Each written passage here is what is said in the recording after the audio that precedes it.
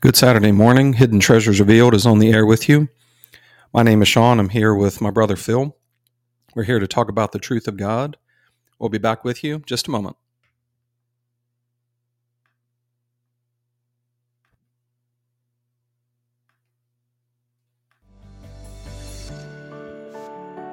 Have you ever wondered, is there more to the Word of God than just words on the page? Join us for an in-depth journey into the truth of God by means of open, Socratic conversation. In Proverbs chapter 2, the Word of God says, "If you accept my words and store up my commands within you, turning your ear to wisdom and applying your heart to understanding, indeed if you call out for insight and cry aloud for understanding, and if you look for it as for silver and search for it as for hidden treasure, then you will understand the fear of the Lord and find the knowledge of God." Welcome to Hidden Treasures Revealed.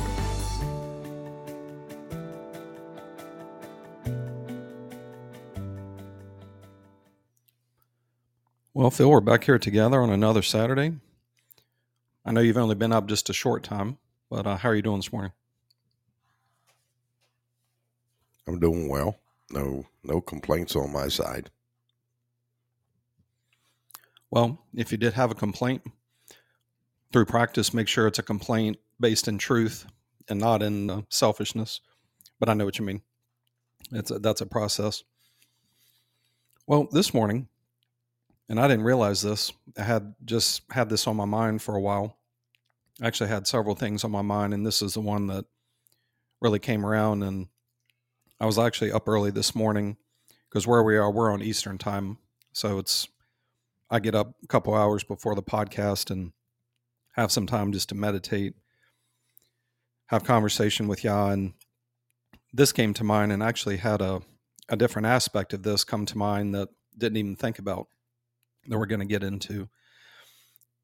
And Phil, I don't know if you realize this, but I happened to look back in the podcast because in my mind, we talk about so many things.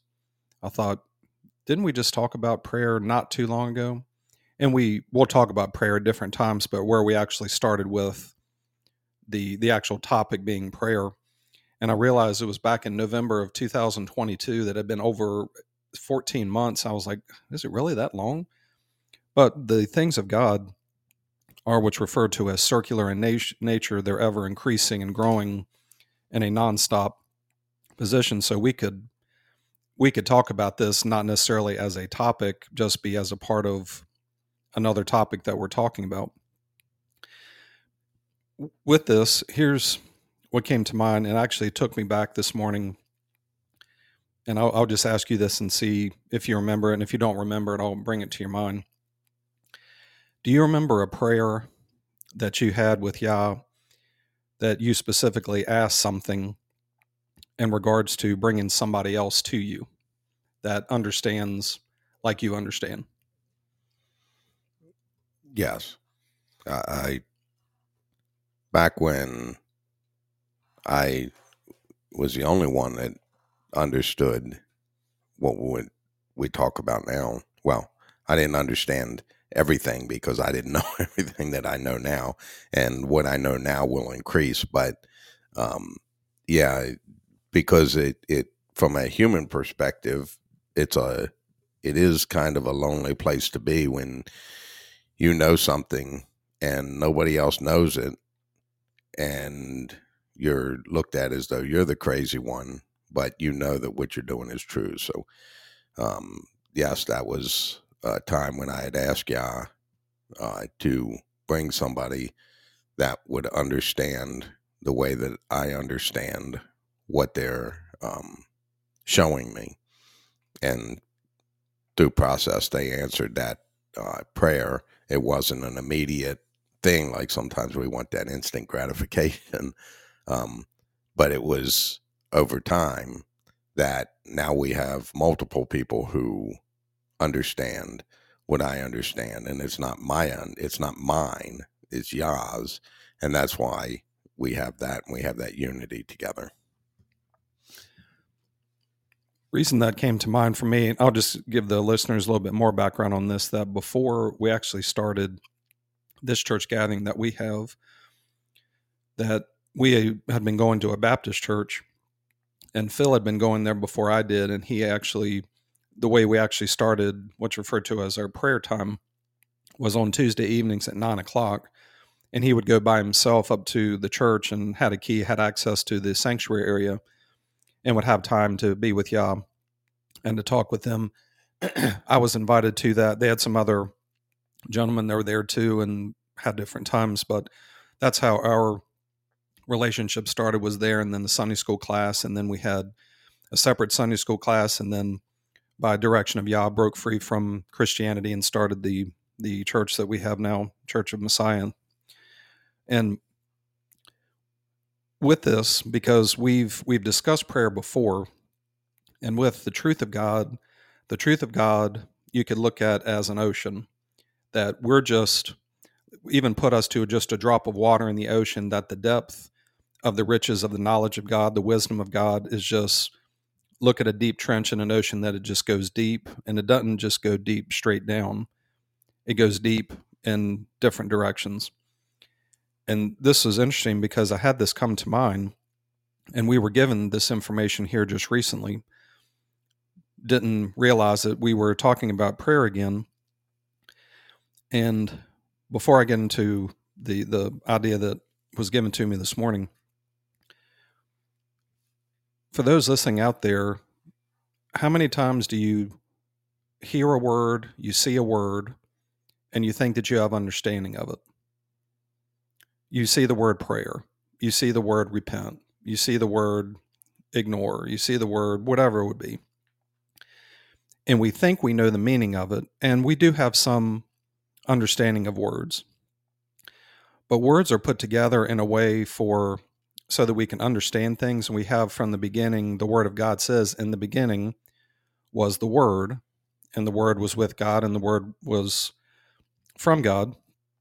And we know that that's referencing Messiah when it says the Word. But Word is from the very beginning, that if we didn't have Word, we didn't have the capability to understand words, then we couldn't communicate. We're not going to be able, like Phil, if I don't have words, then I can't communicate with you. I have no way to communicate if there's no word, if there's no ideas, there's no concepts. We just sit here and I don't know how to communicate with you.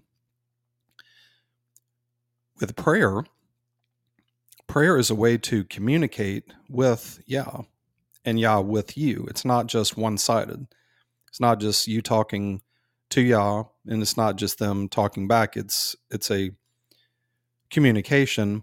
And so many times in relationships, when there's a breakdown in a relationship, it's a breakdown because of communication. There's a lack of communication in some way.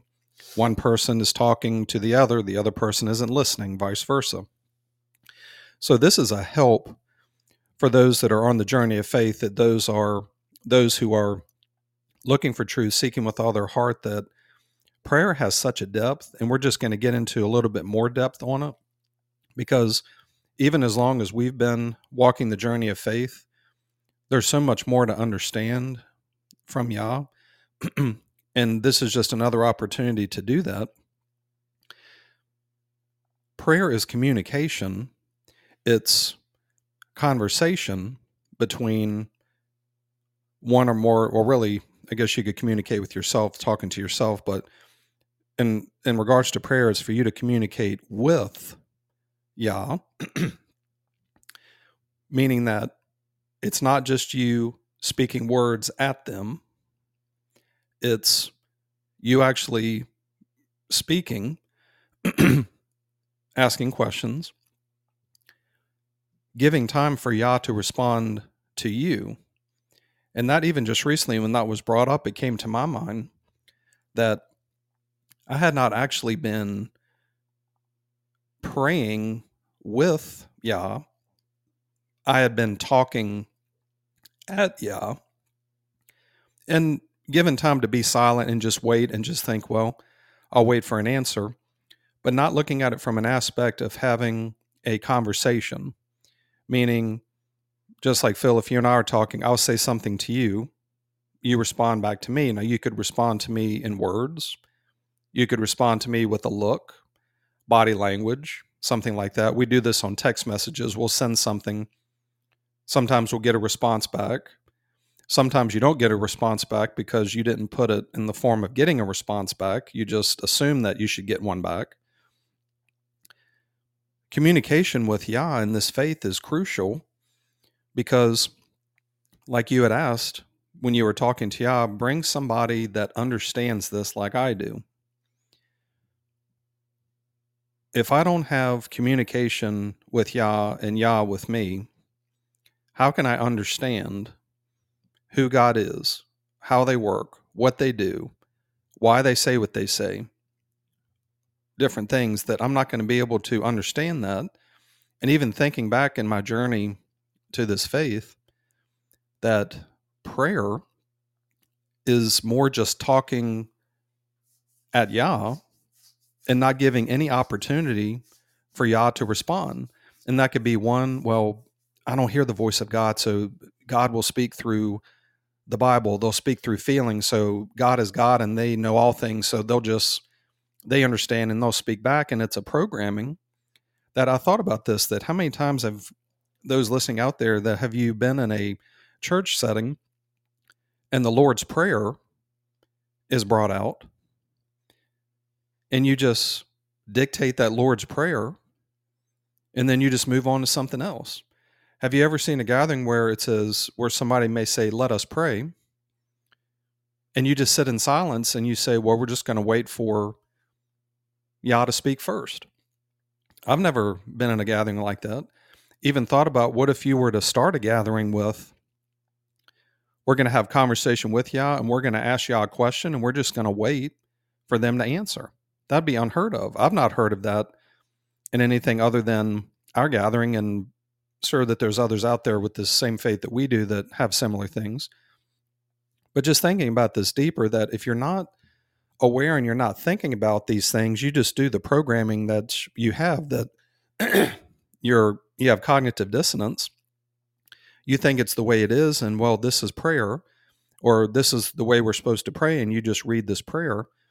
But it goes so much deeper than that. It's really having a face-to-face conversation with the person where you speak, the other person speak, you have a question, they bring an answer. And even if you ask a question to Yah, give them time to answer, and your answer may not be immediate. It might be 5 to 10 minutes and you don't necessarily discern anything, but you still hang in there and you wait patiently for the answer. We were actually talking about this from the Old Testament, where it says where Jacob wrestled with God and he wasn't going to let go until he received the blessing, wrestling with the angel. And it's the same way in prayer. When you are wrestling with God, that your mindset is that I've asked this question and I really, really want this answer, and I'm not letting go until I get an answer. Now, the answer might not be what you were expecting, but if you have the mindset of, you know what, I'm not going to necessarily expect a certain answer, I'm just going to expect that Yah's going to answer, and you talk with them and you wait and you get an answer. And this is even here recently with me, that really putting into practice, really thinking about wrestling in your mind with God, like not wrestling against them, like fighting against them, but wrestling with them together, that I really want this answer and I'm really going to roll it in my mind and discern and really think deeply and really evaluate so that I can find the answer with them, instead of them just, all right, here's the answer. That I'm going to wrestle. I'm really going to look and really make an effort to get this answer, because it's not all about just them giving me the answer. It's about, I'm going to discern and really think about, how are they giving it to me? Are they giving it to me through discernment? And I have had times when they'll give the answer and then I'll evaluate it. And then other times where I'm not getting what I perceive as a clear answer, but no, I'm not going to give up. I'm really going to search and dig. And then all of a sudden, oh, that makes sense. Okay. And they say, do you see this? Do you see that? Because you were able to obtain it because you were wrestling, because you really desired it. You really wanted to figure it out. So prayer is more than, it's not what you think it is. It's not you just saying something and you stop and God understands. It's really we're made in the image of God, that just like you talk to people, you have prayer with people. You have back and forth conversation, because with what Yah gave us, the revelation is that prayer is conversational relationship. Well, if you don't have a conversation, if you don't have talking back and forth with someone, exchanging ideas, expressing thoughts, things like that, and you're not attempting to understand them and they're not attempting to understand you, then how are you going to be able to have a lasting relationship? That if I were to just come up to you, Phil, and just every time I talk to you, I would just say, Phil, appreciate you. You're doing a good job. You're a great friend. Thank you. And then I just move on. You would say, okay, well, is there a question? Is there something you want to? No, I just wanted to tell you I appreciate you. You're doing a good job, and thank you for doing what you do, and that's it. And that's all you want from me? Okay, well, then really I don't have really anything to say to that. And it's just things like this that come to mind that you're not thinking about because of the programming that you had, and you're locked into what you think it is. And prayer just happens to be what we're talking about now, but we could take this to different subjects, that you may be convinced in your mind that this is exactly what it is, and you think you know something. But there's a difference between thinking you know something and you actually knowing something. Now, you can have understanding of certain things, but if something is revealed to you that you didn't know, once you know it, wow, I didn't realize that. Well, from a truth of God perspective, wow, I see that. I didn't see that. I'm not doing that again. I'm doing this. And I was just thinking about, because changing the way that I'm having prayer with Yah now has helped me to just see more things and see it as Messiah was talking about, describing, here's how you should pray and different things like that he said. You don't need to have all these extravagant words in order to be heard. That your Father knows what you need before you ask. So Yah knows what we need. So what they're looking for is, they already know what we need. They want to have a relationship with us, and they make it possible through faith to have a relationship with them, to where we're not just going to them just to ask for things, that they're not a grocery store, they're not a secretary, that they're God, that yes, we can ask for things, but we can get so much more from having a conversation with them, speaking with them, getting their thoughts, their ideas, and we exchange things back and forth so that we can relate to each other. The Bible gives us opportunity to learn how to relate to God. How are we going to know how to relate to somebody else if you don't understand the experiences that they've been in, the things that they've been through, the things that they do? And the Bible gives us that we see all these experiences, see the way that God handled things, the way that God doesn't handle things, so that you can understand when you're coming to them to have a conversation, understand more and more who they are. What does it mean for God to be God, who they are in this aspect?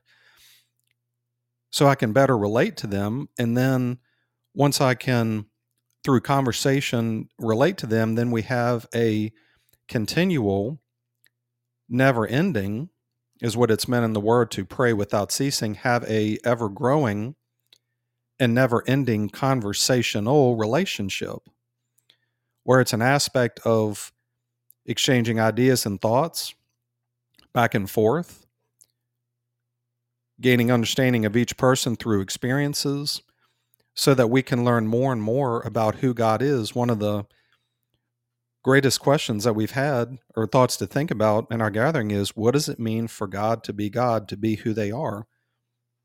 Because there's so much more to them than what we even know now. And we can have a personal relationship with them.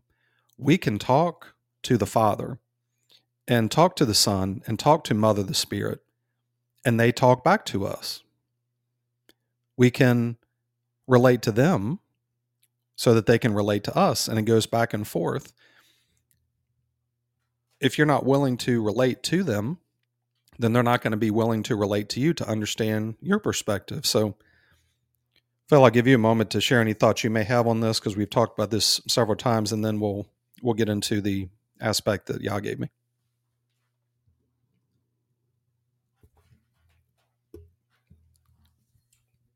Well, I do want to bring out, just kind of thinking about this, that we're not eliminating completely times that you go to God and you pour out your heart.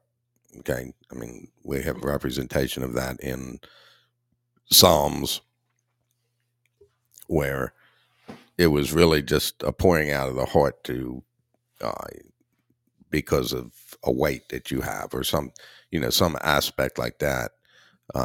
And Yah's okay with that. The issue is when that is all you're doing is just going and making requests, but you're not waiting for an answer, and you're not wrestling with God for that answer. And that's where the issue comes in. And just sitting here listening and rolling in my mind the aspects, I want to go back to the prayer that I had that you had asked me about bringing somebody that understands us like I understand it. And I'll tell you that in the time frame of asking that, I was expecting kind of like somebody to knock on the door and we say something about faith, and they're like, they would answer the exact same way I would. And I'd be like, oh, wow, you brought me somebody.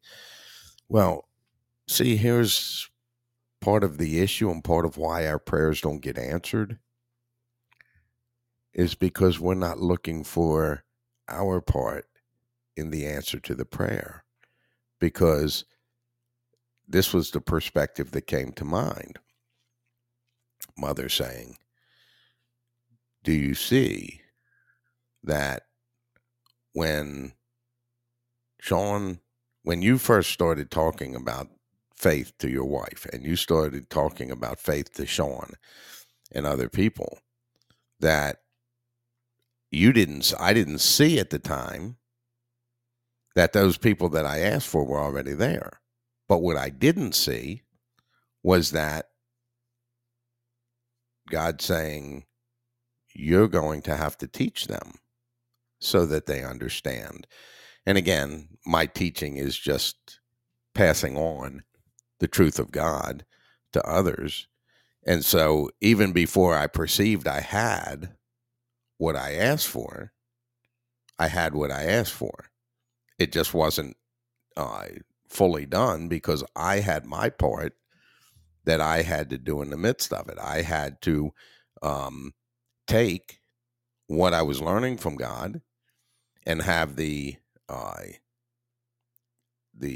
courage or the strength to then talk to others about it, and talk Socratically, not talk in a way of I'm trying to force this on you, but to sit and actually talk out the things was a part of what I had to do in order for me to see the coming of that answer, meaning that the answer was already there.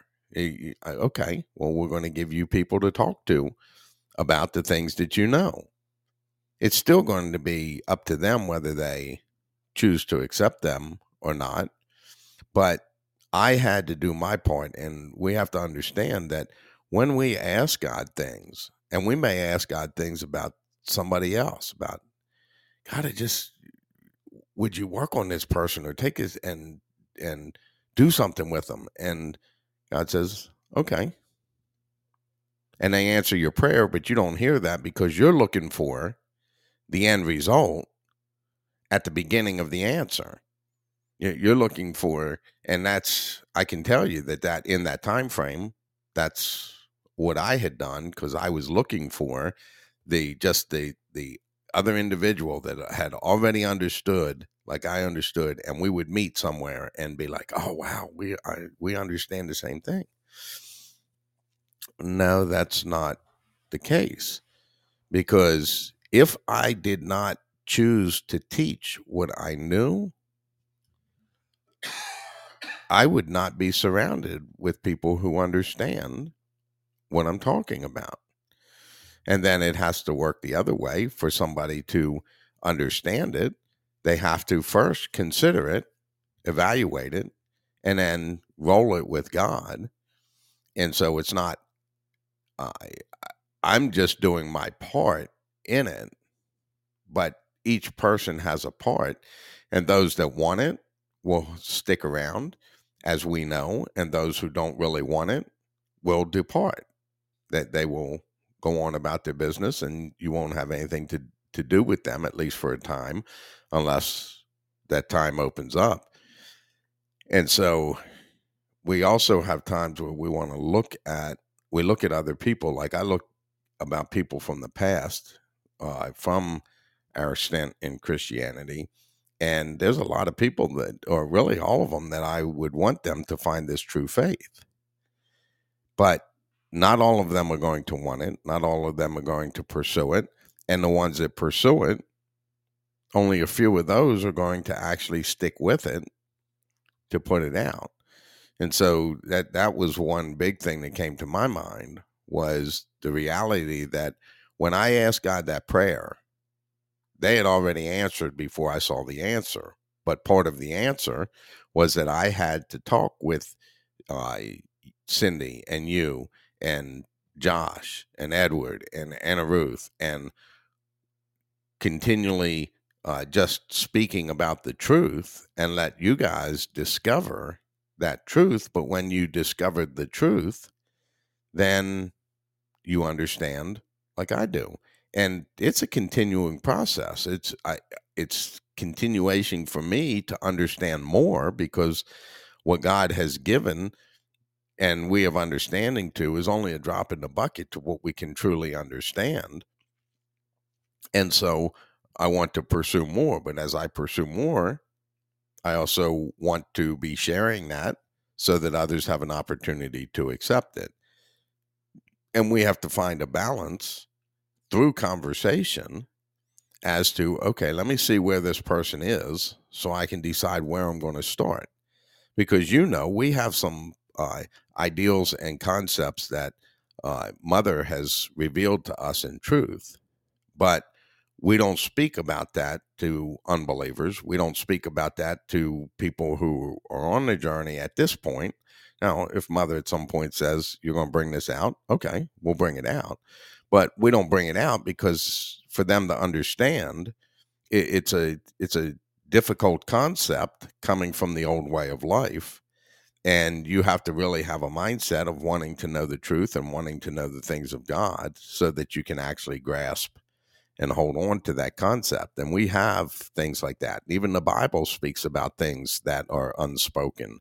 Like in Revelation, when John heard what the seven thunders spoke, nobody except John knows what the seven thunders spoke, because it wasn't the appropriate time. When the appropriate time is for the seven thunders to speak and for us to know what the seven thunders said, God will make it clear to those who have faith because of the relationship. And so when we do talk about prayer, prayer does entail at times you pouring out your heart to God, but more so like Paul, when Paul said, pray unceasingly, that's the object of not just continual asking, because that's not, like you said, if somebody just keeps asking you for things and never, hey, how's your day? What's going on? Let you share what's going on in your mind, then you don't have a relationship with that person. And so there's a balance in it, because we don't want to say that, no, you don't just make a request. You have to hear from God every single time. No, that's not the truth of it. But the reality is that we want to make requests to God, and that should be done in a time frame where you're working on tuning in the voice of God, where you're making the request, and there'll be a time where you're not hearing that actual voice speaking back to you. And so you're just going to, your object is to pour out your heart to God in those times. But the intention is that you grow and you learn to have conversation where you ask them something, ask them a question that has a yes or no answer, and wait for the answer. And if you ask them something that is an answerable question, then you wait for that. And just one more thing I'll bring out before we go back to you on this is, when we talk about prayer and we call it conversational relationship, okay? Conversation is talking back and forth. We've discussed that. Relationship is the really important one, because there's a difference between conversation and lecture, conversation and begging. The relationship part is, okay, you're in the continual process of relating to the person that you're having this relationship with. And see, we live in a world where we think we have relationships and we don't. We have acquaintances, many, many, many. And for a long time, me in my marriage, we didn't have a relationship. We had I don't even know if I'd call it companionship. It's all about you. It's not about the other person. And you're not trying to figure out how you guys work together.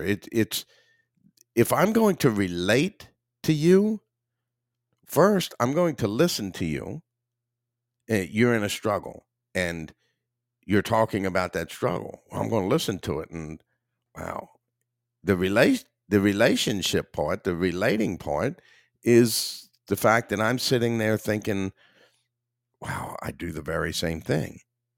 Okay, I just related to you, but it's not enough for me to just think it in my mind, rather than to make it clear to you that I understand. I have empathy because I understand, because I'm relating to you. That's what empathy is about.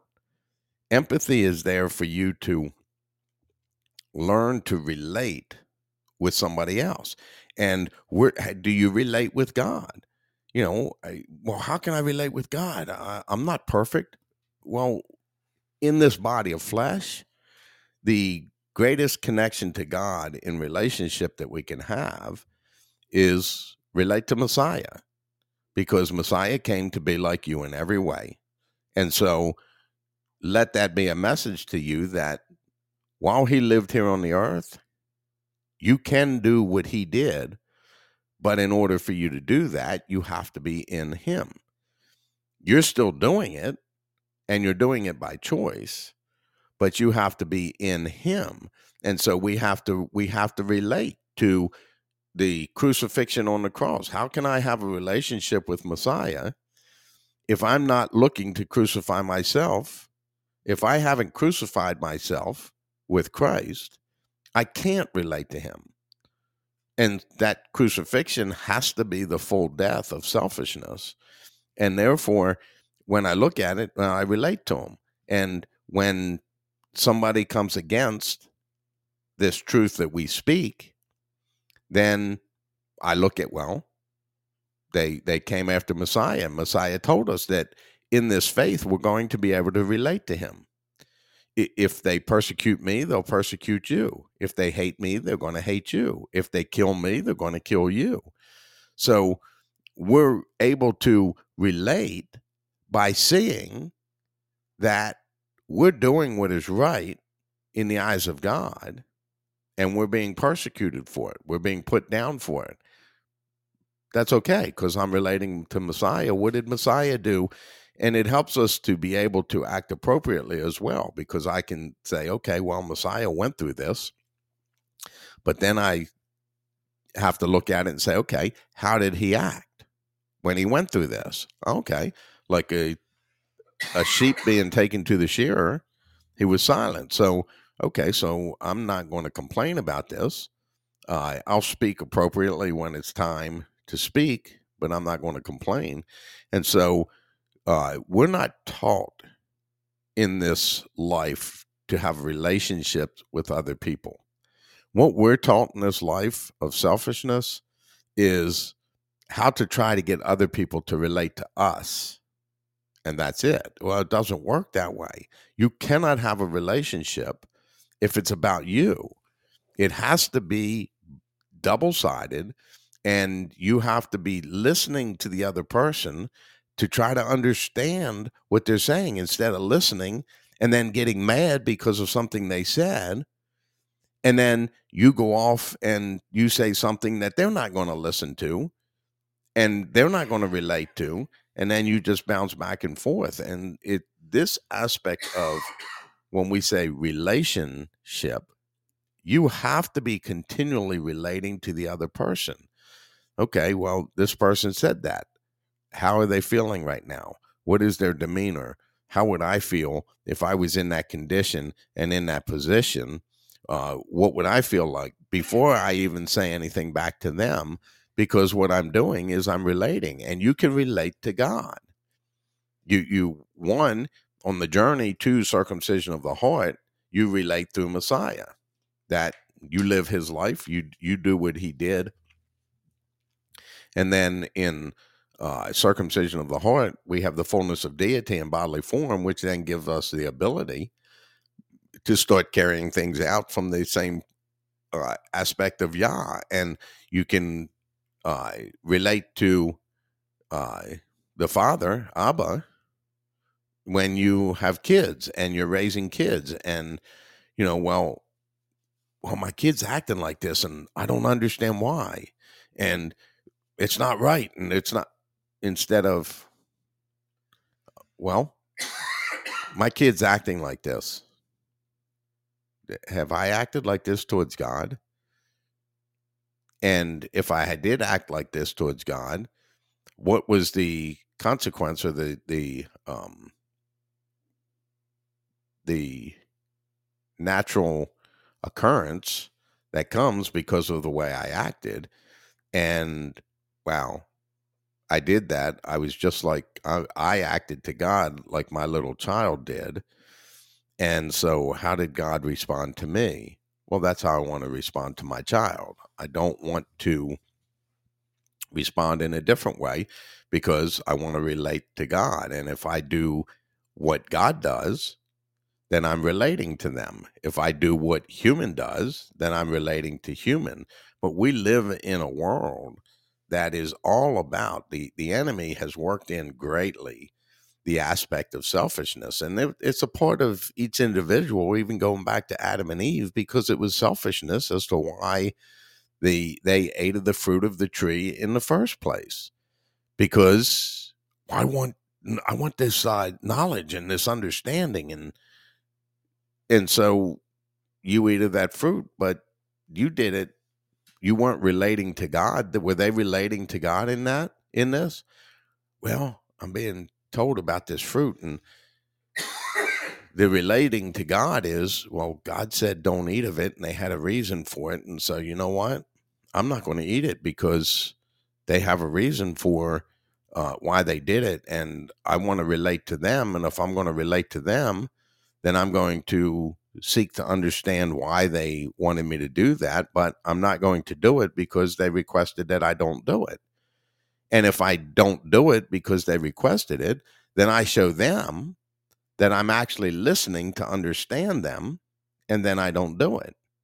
But how many times in the world do you tell somebody something, you tell them a secret or something that bothers you or something that you've done, and in the moment they don't say anything, but in a heated moment, they'll throw it back in your face. That thing that you shared with them for relationship becomes a war instead of a relationship. It becomes a adversarial battleground. And all because we have to learn how to relate. We have to learn how to relate to people here. When you look at somebody and they do something, you're like, well, they're an idiot because of what they did. Okay. Are you really relating to them? No. Although the fact is that you've done the very same thing, but you're not thinking, wow, I've done that. Would I want somebody calling me an idiot because I did that? No, we try to excuse ourselves. And so that's the object of it, is we are so steeped in selfishness in this world. And that's the plan of the enemy, that we need to die to that. And the only way to die to that is to relate to God through Messiah, to have that relationship so that we're understanding the things of God, why God does what they do, why they are who they are. And then we carry out those things because we want to relate to them. And so it's like, I'm not going to take this message and go stand out on the street corner just yelling to people. Now, obviously, if God said this is what you're going to do, obedience trumps anything that I think I would or wouldn't do. But I know that that's not God's plan. When taking the message to the nations is not about you standing on the street corner yelling out loud. No, it's you having people in your life and building a relationship that can then drive into talks about faith. And then if they don't want to relate on that level, then I'm just going to treat you like someone else in the world. If you don't want to relate to me on a faith godly level, then I'm not going to waste the time of trying to relate to you, because it's not going to benefit you, because you're not listening. But I can still relate to that person by looking at who I was before faith and say, wow, I did that very same thing until I realized, and I made a change in my life in order to do that. So just really drawing out the importance of words that we talk about this a decent amount. When you have a word that you use, even from the English definition, more than likely there's a good chance that you're not using it appropriately towards its definition anyway. But then you have some words that are defined differently by God that were defined by humans. And, the other night, Thursday night, we talked about the ignore and the words that go with that. You have ignore, ignorant, and ignorance. And it's interesting because to ignore something is you're ignoring. You know it's there. You're not paying it any mind or paying it any attention. Okay? And ignorance is the continual walking in that process of that. But the world then takes the word ignorant and then says, well, that's a lack of knowing. Well, it's not, because you have to break down the word ignore and the ignore part is you're ignoring something. The and part is that you're locked in the ignoring of that thing. The aspect of, because there's the reason I say it's off like that is because we can correlate it to repent, repentant, and repentance. Well, all those mean the same thing. When it comes to the word repent, it's always about a turn. How is it that ignorant is different than ignore and ignorance? It's not. And so just the concept of words with God, you have to have conversation with God and let them show you what the intention of the words are. And then we want to go by what God's intention of the words are, not what's written in the dictionary all the time. Some words or a lot of words are appropriate, but other words are defined by who? By humans. And humans are fallible, and therefore they do things like that. And so we want to be careful that when we're having conversation with God and they tell us something, don't just assume you know what they told you. You know, let me evaluate that. Okay, they told me this, but let me break down that word and let me see the things that surround it so that I can truly understand. And so in this world of selfishness that the enemy, the prince of the power of the air, has worked quite well because humans choose to do that, we have to be very careful. And if we want to be able to relate to our wives, we have to listen to understand. You hear this argument a lot that men don't understand women and women don't understand men, and that's just the way it is. And that is the biggest lie that is out there. You don't understand women because you don't try to relate to them, because you don't think you're relatable to the female. And she does the same thing. She does not think she's relatable to you. So, well, I just don't, well, this is just crazy. He's doing all this stuff but in reality, both parties are doing the same thing. The only difference is that you're not relating that what you do ties to what she does. And there we have huge issues and gaps in relationships because of the lack of relating with the other person. As you were speaking, just thinking about the actual word conversational relationship, what happens is, in order for the conversation to get better, the relationship, we have it backwards. It's relationship that will drive the conversation, not conversation that drives. And that's what, and I'll speak to me. I've had times where I'll just sit and I was like, I don't know what to say to you. I don't know what to ask. Should that be the question? Or let me really evaluate the relationship. And then as you relate in your actions with what you do, like you had mentioned with, you look at the Word of God, you read the Bible to figure out how to relate, then let that drive a change in conversation or even a start of conversation. Because I had this scripture come to mind. Without faith, it is impossible to please God, because those that come to them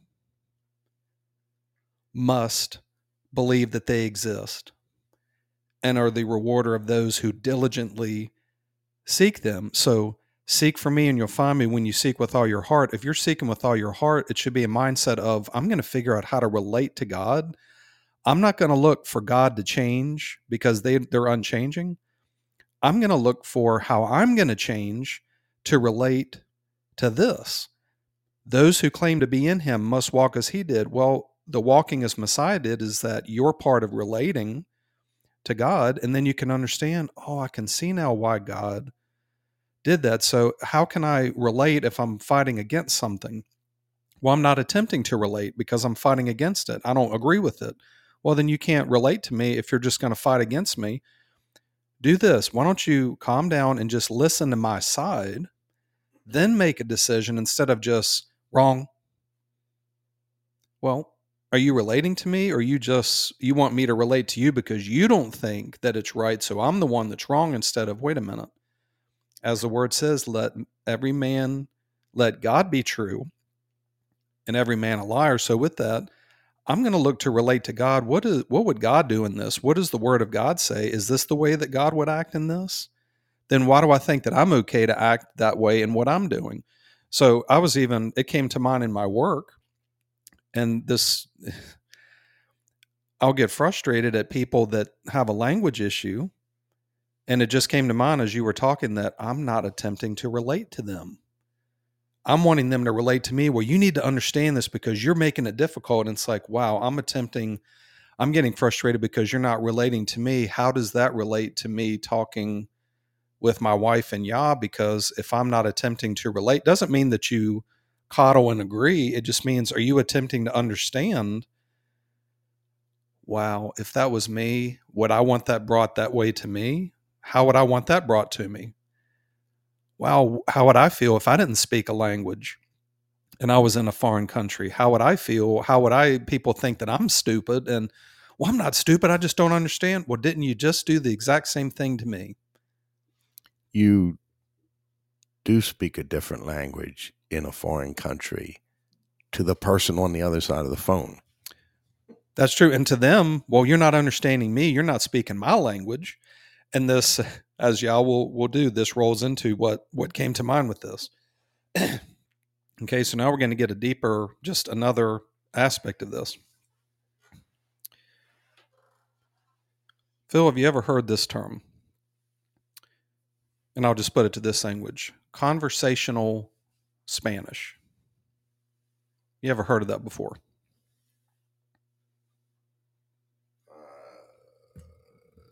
I can't say that I have. Okay.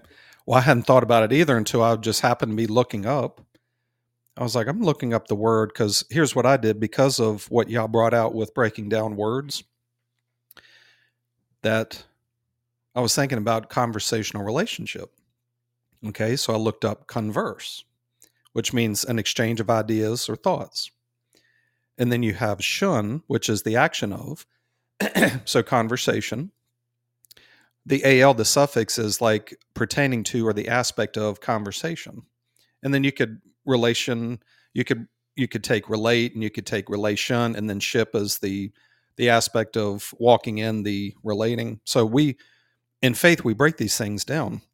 But here's what I came across. This is so interesting.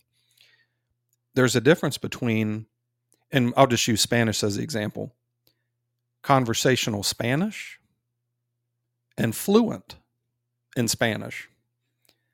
And this is interesting because going along with just adding to what y'all's bringing out, think about if you want to learn, we'll just use Spanish. I want to learn Spanish. I'm not going to be fluent in Spanish at the beginning. I'm going to have to learn the basics, the words, the vocabulary, in order to even have any kind of conversation with anybody in this language. So the conversational part is I'm going to learn enough so that I can write some and speak some, but I'm going to need help of somebody if I really want to communicate well with somebody else. If I want to communicate with the native people, you would look to ultimately be fluent in it. And the way that it put fluent was that you were in your speech and in your writing, that you're perfect, which we know that you're not able to be perfected in it. But coming to a point where it was saying that instead of you having to stop and think and translate, that you can just kind of speak openly about any kind of topic or conversation because you're fluent in it. And I thought of this, I was like, wow, so in faith, and it actually broke it down, it said like you have a basic level, then you have a conversational level, then you have a fluent level to where you can get to be bilingual. And it made me think of, wow, what a process of a conversational relationship is. It doesn't mean that you're at that point, you're not fluent in it, of the things of God, but you're talking in a friendly, relaxed tone. And think about that when we talk to God, do we want to go to God like all just panicked and rigid, or is it like having a conversational Spanish? And I'm, for example, I would start out, where is the building? Or can you help me find the house? Like if let's say we went to Spain and I would be like, all right, sir, where is restaurant? And it'd be like at the beginning of faith, like, and we're talking to God and God can see that, okay, well, we see that you're not at a point where it's conversation. You're just starting and you're like, yeah, I don't see you. I don't hear you. And it's like, oh, I heard something. Oh, and just made me think of like that conversation is like, like you would say it like, help me find building that is near. And the person means, do you mean to say, where's the building? But the way you said it was, you said it because you're like with the Bible, that I'm going to say this prayer this exact way, as opposed to just get to a point where you can have a conversational where you're relating to where we can, oh, okay, oh, I get it. Okay. But then as we go in faith, like for example, circumcision of the heart, we get to a point where because Yah is in us, we can be fluent to where we can talk about a wide range of topics because Yah's given us information. We can be fluent and we can talk with God and those that have that. And we can have a fluent conversation as a native speaker. But before that, you're an outsider to where you're just, and it's like, oh, I can see this as a foreigner because they're looking down and they've got their translate. And you're like, yes, I understand. And it's like, how do I say this? And you're trying to get it exactly right so they understand, or they'll say, oh, you mean this? Oh, I didn't realize you could say it that way. Like we say repent or repentance, that we have, if we don't have the understanding, then we say a word or we say it a certain way, but if I'm fluent in it, then, oh, repentance. Okay, I have an understanding so I can talk in a fluent way. And what it made me think of with this is that a progression with prayer, that you start out with like a basic level, and then you go to a conversational relationship level, and then you go to a conversational fluency or fluent level.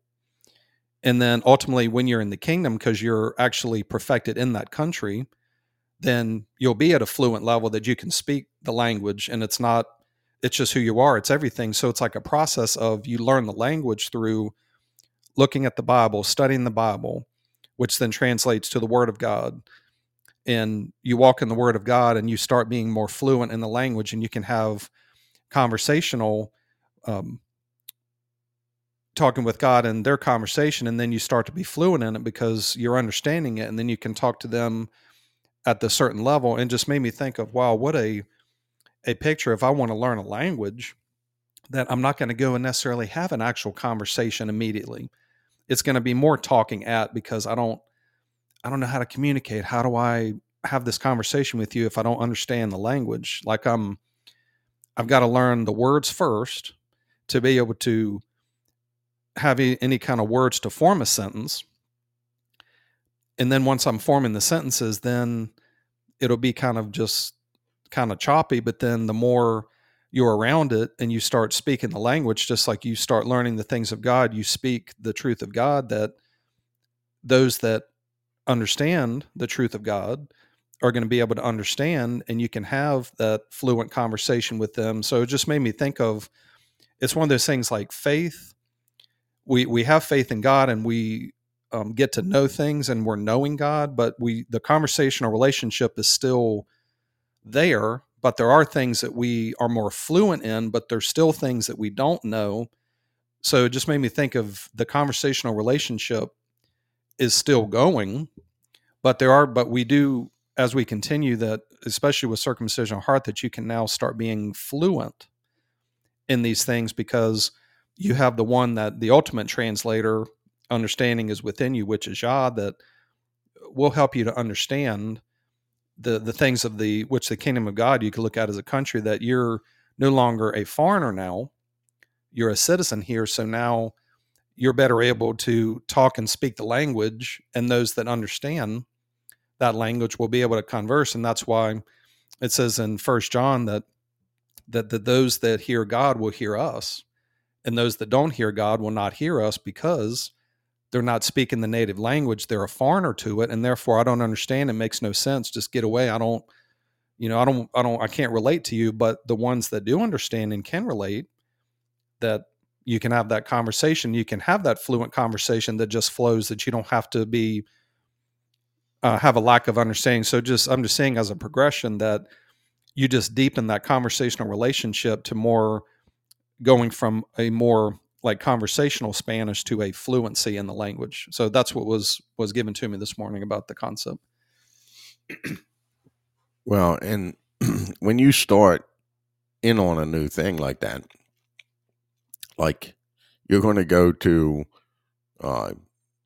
Puerto Rico or Mexico, and I know that there's different dialects of Spanish, but from a general sense, okay, what's the importance? Okay, and this is one, ask somebody, well, I'm going to a Spanish-speaking country. What do I need to know? the first thing, more than likely, the first thing they're going to tell you is "El baño, por favor," and because that's an important one. If you've got to use the bathroom, that I need the bathroom, and so I'm not fluent, but I'm learning the key words that I need so that we can at least communicate to some perspective in the midst of it. And so when you talk about being fluent, see, here's where we've got to be careful. Okay. And anybody, if you're doing it in a world from a language perspective, or we're doing it in faith from a faith perspective, we have to be careful. We have to be aware. Okay. Because in all honesty, okay, so when I first started talking to you about the things that I knew about faith, okay, that was a foreign language to you, right? And you were kind of like, what? This is, and maybe even overwhelmed at times. Is that true? Okay, so I'll just give you an instance of, to see, okay, in this situation, were you relating to this person? So when we were sitting there with the Methodist minister, Madison, in the gathering, and she started to get overwhelmed and drugged down, did we stop and say, wow, I was there, I did that, so I understand it. Not necessarily that, if she wants more, she'll come back and pursue it, but it's for understanding purposes. In all reality, did you relate to her when she did that? Right, because here's where it's an issue, is when we are fluent in a language and the other person isn't, because you have to put them on you have to reverse it. Okay, so you're speaking to people on the phone from all different nationalities, and so you have interpreters.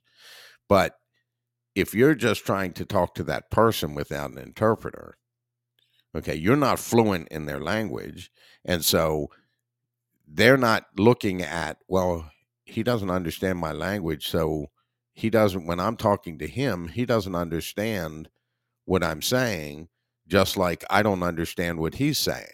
That's relating. No, you're like, you get mad, and one of the things that people do, it's kind of humorous, is that raising your voice and getting louder does not give understanding, but people will do that when you're talking to somebody who doesn't speak the same language. And this isn't just an American thing. Other countries will do the very same thing, or they'll just throw their hands up in the air and I'm done. But when we are fluent in a language, we have to be able to recognize those who aren't. And then for those who aren't, then we can relate and say, well, I was there, but I was there and I felt like that. But like, you were there, like Madison was, but long before she came along, and you felt like she did, but you can't relate to what she did after that. She left and hasn't come back, and no contact or anything, where you kept coming back, and you kept coming back to try to figure it out. And it's interesting because conversation does not build relationship. Relationship builds conversation, because just because you're having conversation with somebody does not mean you're relating to them. There's sometimes with your job, your manager is going to have a conversation with you, and she's not going to try to relate to you. Because, Sean, you've got this task that we want you to do. Are you okay with that? Yes. Okay.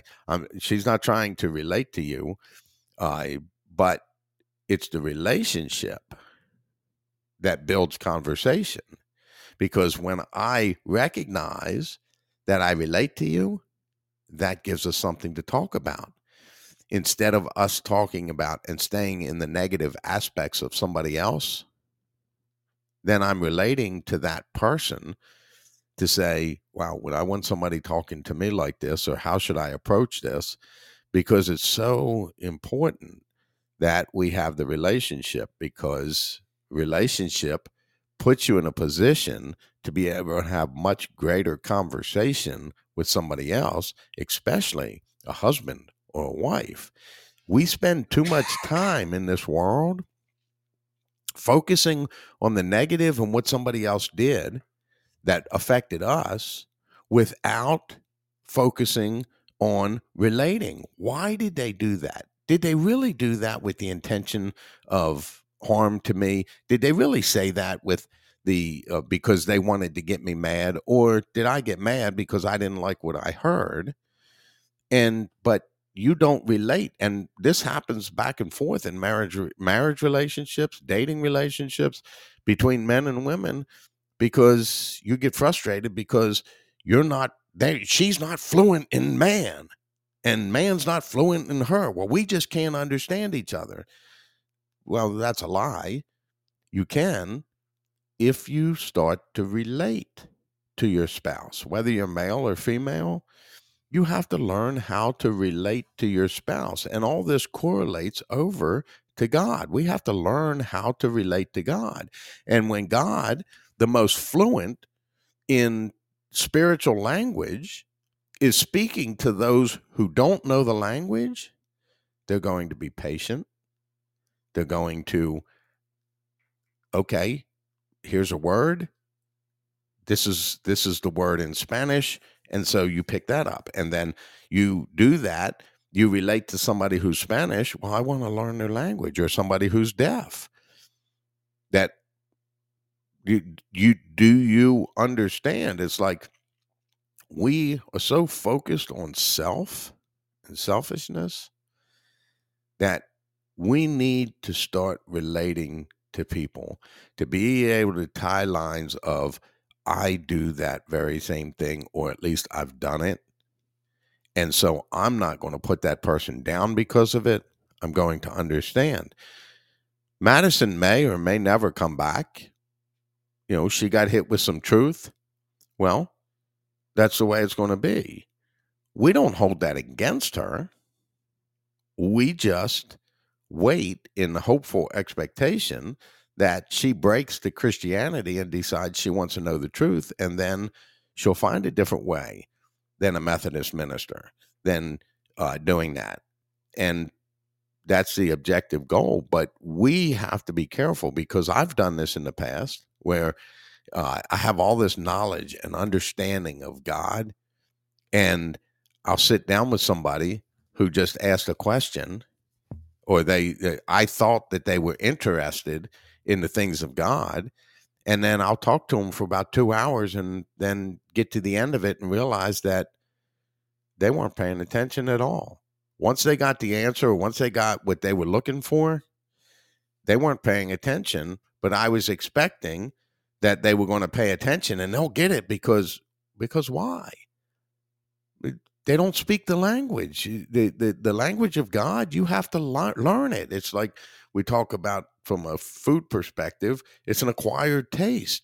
And you have to learn the language of God, and you have to learn how to live like God, and how to conduct yourself in the same way of God. But you can't do that if you don't think you can relate to God.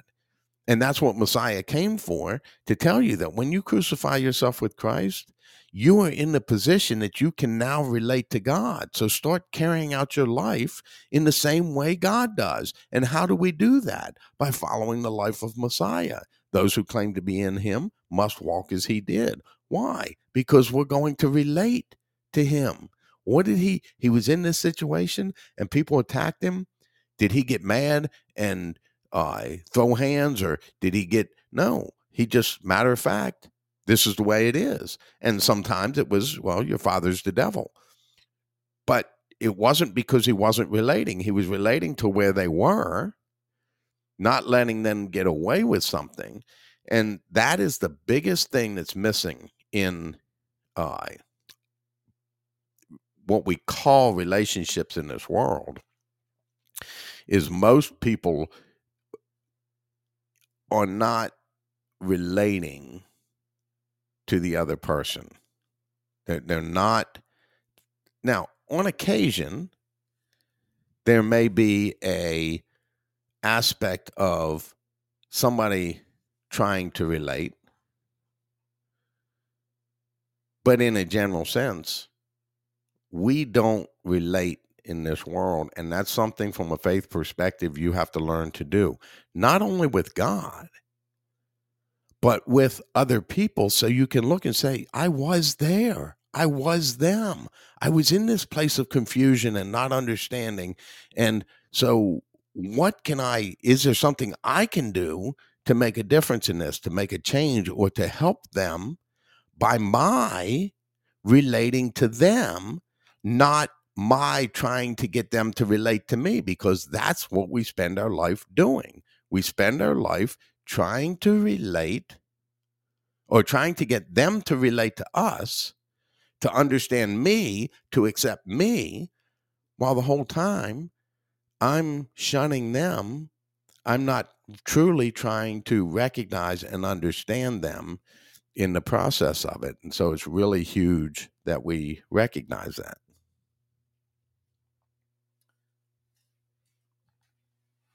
Got deeper understanding on the Word of God that Phil, I'll share this with you, and I'm convinced that you know the scripture. When it's talking about husbands loving their wives, that you remember the part where it says, so that nothing will hinder your prayers. What came to mind is that if you're not relating to somebody else, especially your wife or your husband, and I hadn't thought of it this way, because think about it, so nothing will hinder your prayer. Why is it? And you would think, well, why? Because that relationship will correlate to God, to where if you're not relating to your spouse, and I'm speaking myself here, then prayers are going to be hindered, and you don't recognize why. Because if you're treating someone else that way, how are you treating Yah? And you don't realize that. So it's like, be careful in that circumstance. But as y'all was speaking here, it was when the statement was made, the relationship drives the conversation. Immediately things came to mind of, if you're having difficulty having conversation, look at the relating part first to then have the conversation, as opposed to we try to fix the conversation thinking the relationship will get better. And I was just sitting there like, when and it wasn't you, it was Yah speaking through you directly to me, because I'd asked for help on something, and it was like they were giving me the help through what you just spoke, and you don't realize Yah gave it to me the way it needed, and you didn't know, but giving me an answer, it's like, do you see this is because I had the overnight, I had a time where I was pouring my heart out to God, but then it was like, why I got frustrated was what they just said, because it's how this person is not relating to you and you're getting frustrated. You can change that to where you look to relate to the other person. And with this, because prayer isn't just between us and God, it's between other people. Like you and I have prayer time. We converse back and forth.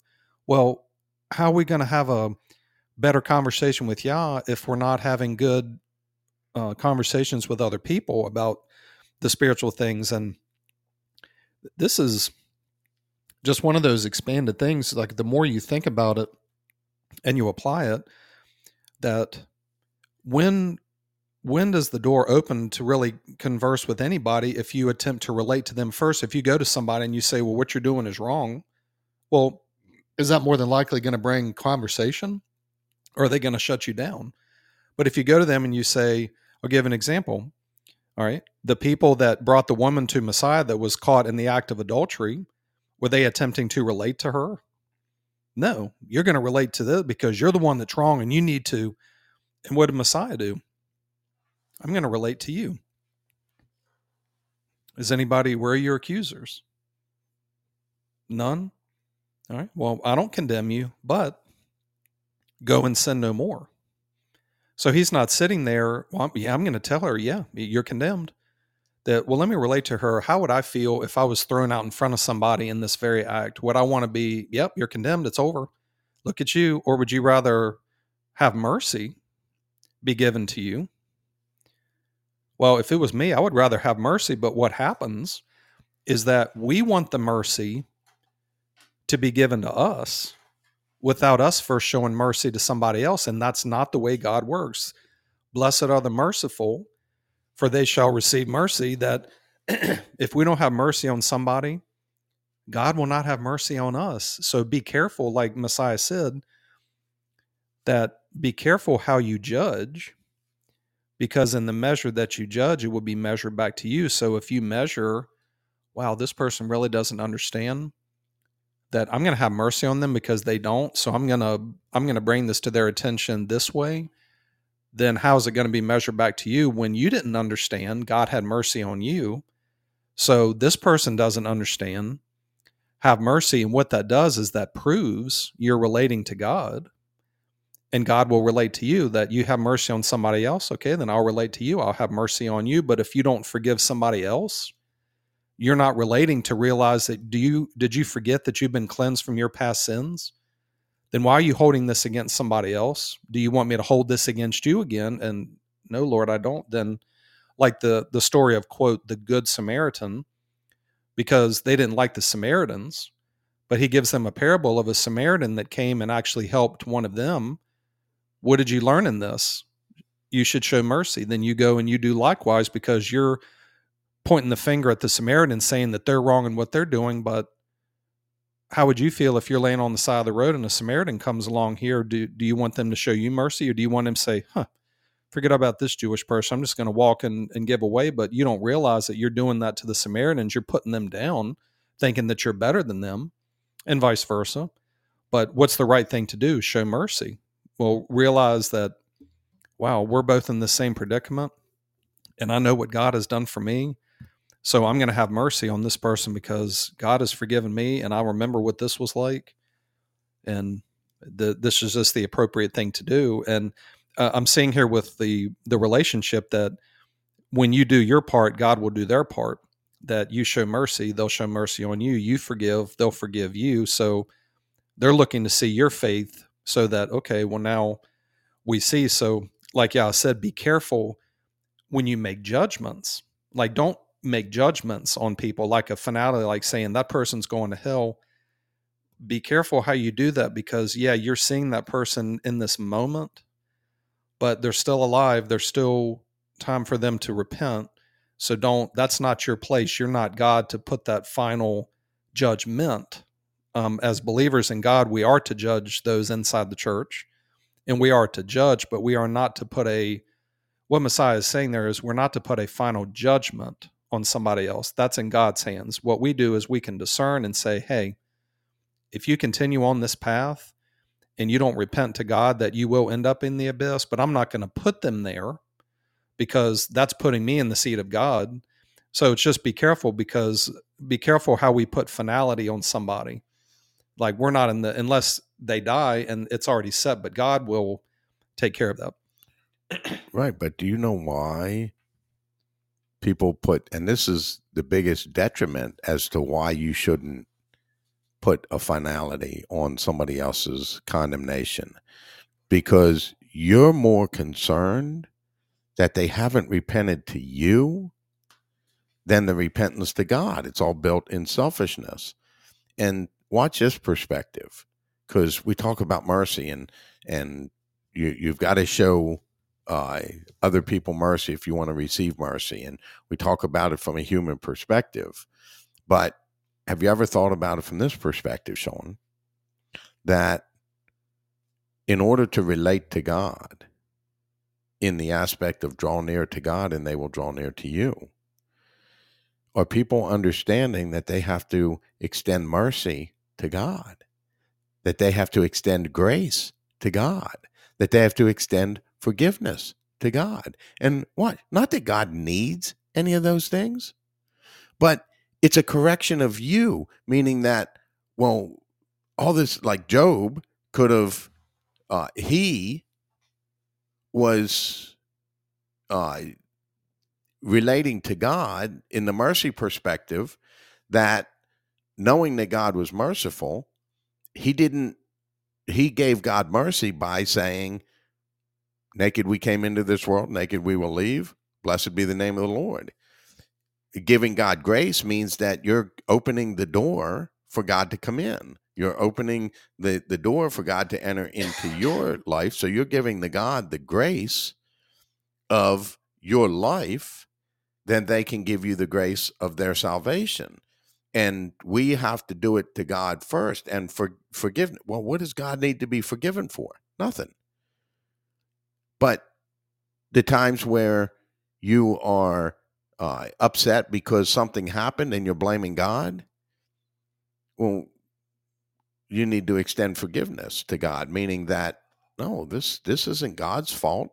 This isn't God's does everything right. And so in essence, you're forgiving yourself, but you're extending that, well, this thing bothered me and it hurt me, but I forgive you that it hurt me.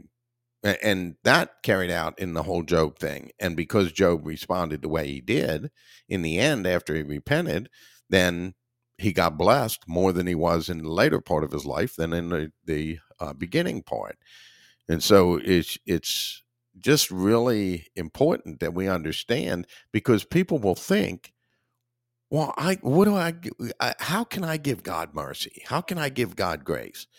By your attitude towards them, you give mercy. Well, God did that, and it's not right, and it's not fair. Are you extending mercy to God? No, you're not. And it's not as though God needs us to do that. We need to do that.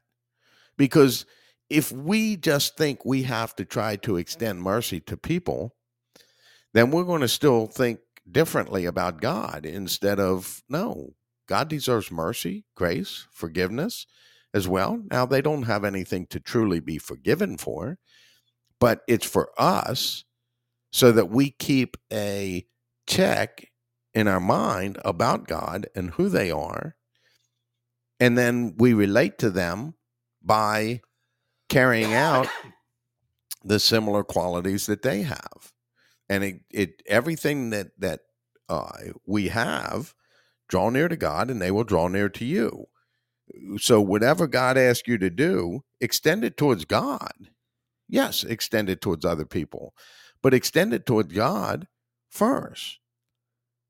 That you give forgiveness. We know God doesn't sin, so are you giving forgiveness for sin? No, but you're giving forgiveness for something done to you that I didn't recognize that it was best for me, and so I forgive you for doing that.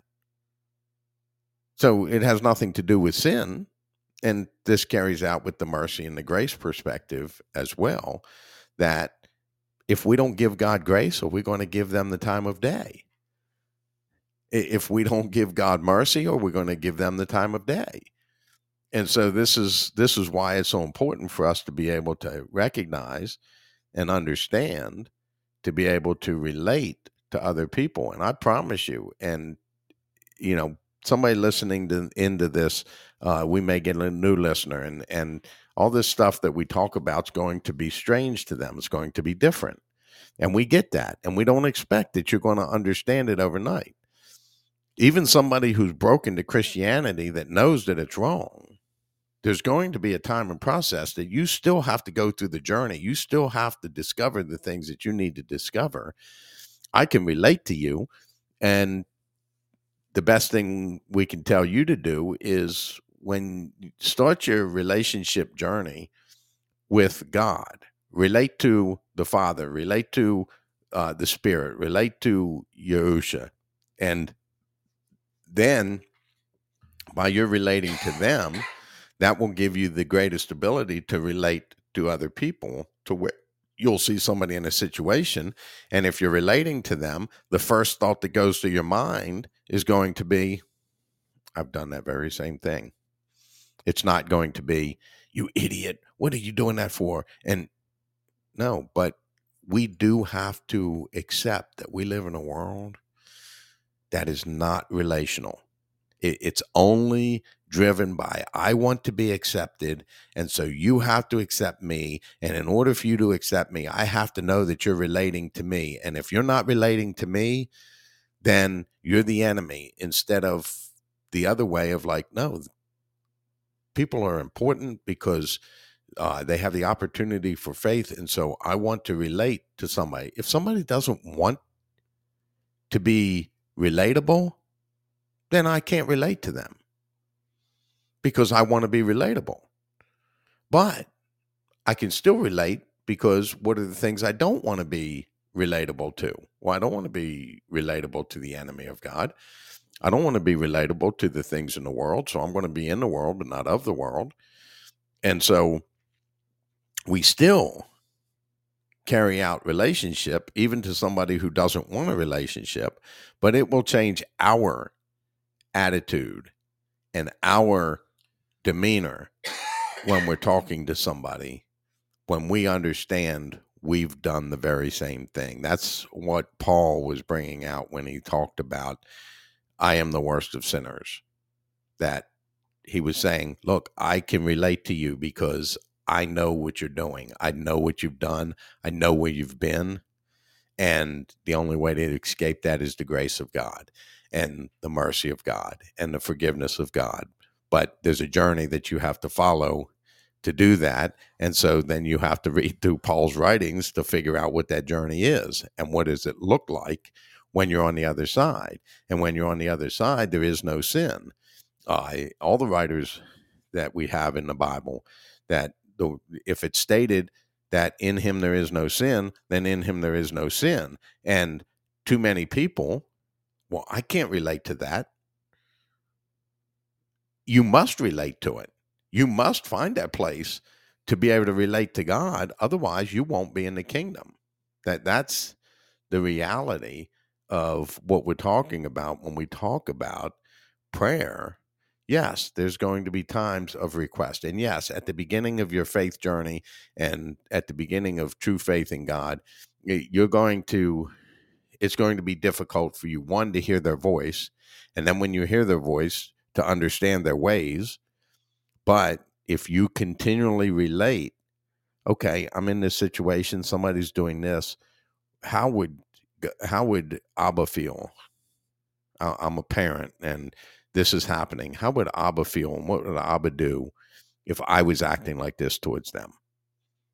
And then what that conclusion is, then you carry that out on the other person. Relating to other people greater than relating to yourself is where you will have the greatest conversations that you could ever have with not only people, but more so the importance of the conversations that you can have with God as you continue to relate with them, relate to Messiah. Women have a great aspect of being able to relate to the spirit, the female aspect of God, but many of them don't know that she's female, that the spirit's female, and therefore, how can they relate to something that they don't even know exists in the same form that they are? But just because they are female does not mean that they cannot relate to men, and men can relate to women. Yes, will you understand it from an exact perspective same? No, because we're built differently. But there's some tie and correlation that we can have in the midst of relating. And truly, this is a huge aspect in any part of life, but especially with faith in God, is you have to learn to relate to God. And if you can't relate to God, then you don't have faith in God. You don't have the circumcision of the heart. If you still sin and you think that's okay, you're not relating to God. You don't have faith. I don't care how much you profess you have faith and how much your faith is, this is the one true thing, but you're not relating to God when God doesn't sin. And so, if I relate to God, then I recognize, well, I do sin, but that's wrong because I'm supposed to be able to not sin because it says in him there is no sin, and anyone who continues to sin won't end up in the kingdom. And so I need to figure out how I can relate to that. And God, what is it I need to do to understand this, to figure it out? And I promise you that most things that we don't understand because we're not relating to it. It may be because you don't want to relate to it, which is fine. You look at doing a different job, trash collector. Well, I don't relate to them from the perspective of I want that job, but I can relate to them by look at all the trash that I have to collect from my own subconscious, my own lower conscious that I don't see, that I have to be a trash collector. And so you can relate to anybody. The question is once you relate to them, how do you carry it out? And the key is we want to carry it out from a faith perspective to show that, well, I'm going to show you, if you want to relate to me, I'm going to be able to show you through my faith journey how to relate to God. And this is huge because I promise you that, and anybody listening, that in this world, your focus is somebody relating to you, not you relating to them. And that is the biggest cause of issues and problems. And think about just country to country, the United States to Russia, or the United States to Iraq or Iran. We wouldn't have the issues necessarily if each one was trying to relate to the other, instead of, no, I have to make them look bad so that I look good.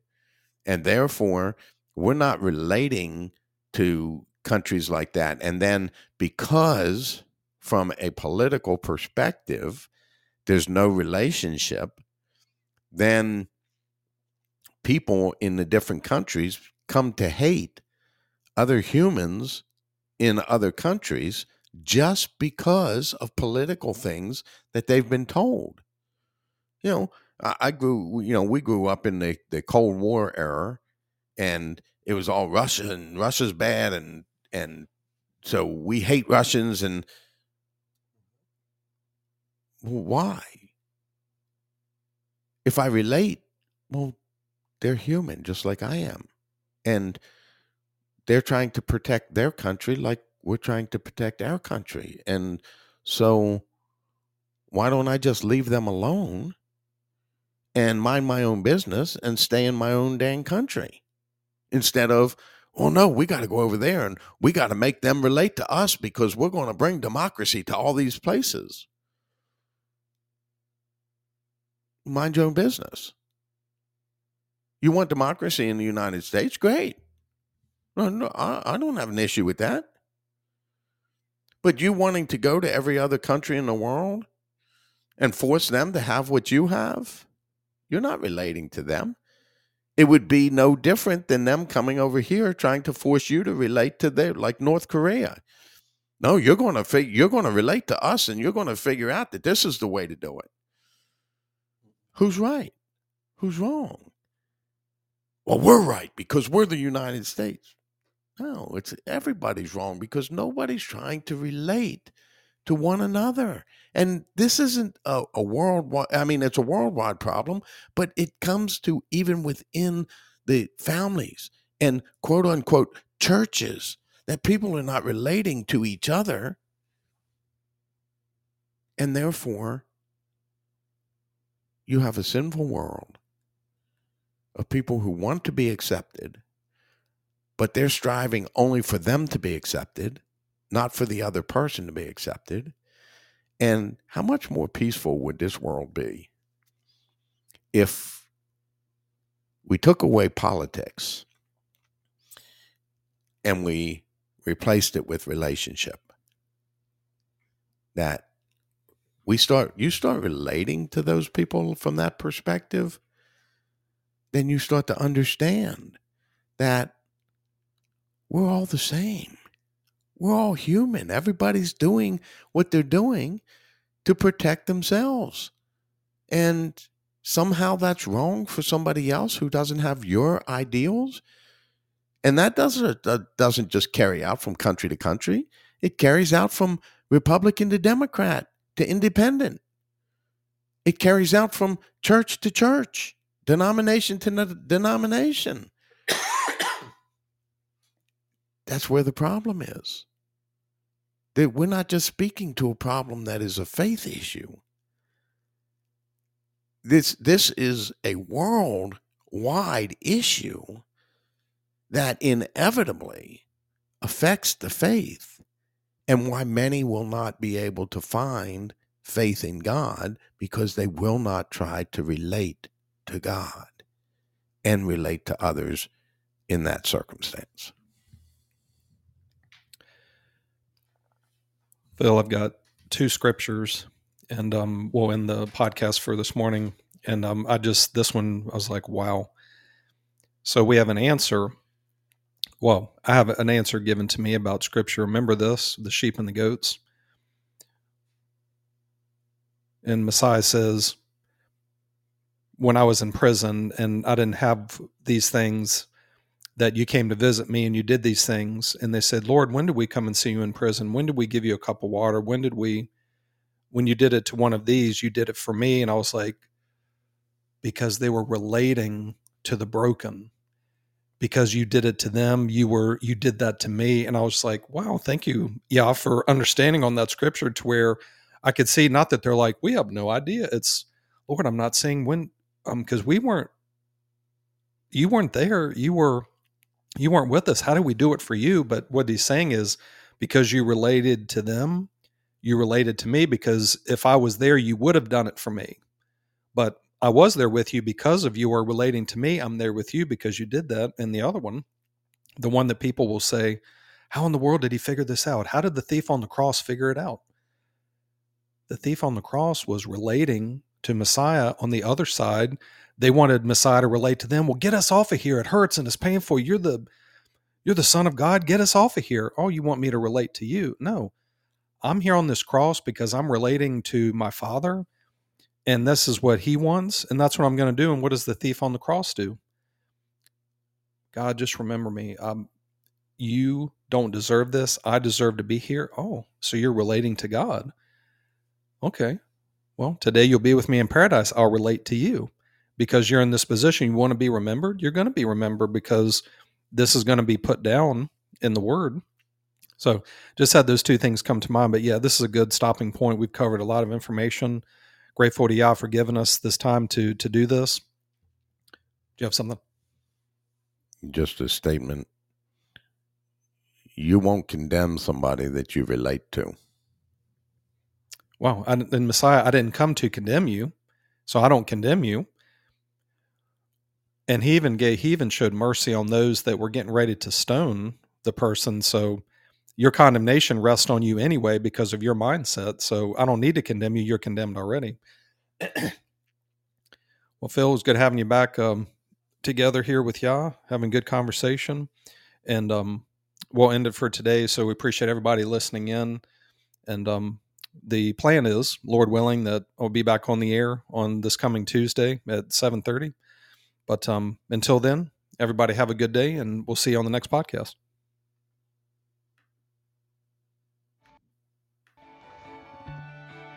Thank you for joining us today on Hidden Treasures Revealed. We want to leave you with this thought. The greatest treasure in life, and especially in faith, is discovery. If we try to convince you of things, you may gain head knowledge, but if we let you discover things, you will have heart knowledge to know and understand and be able to give a good answer for the faith that you have. Treasure hunters seek treasure nonstop. Seek the treasure of God through conversation with them and through their word. Ask, seek, and knock. Ask, and you will receive. Seek, and you will find. Knock, and the door will be open to you. Seek the hidden treasure of God, and you will be blessed by it.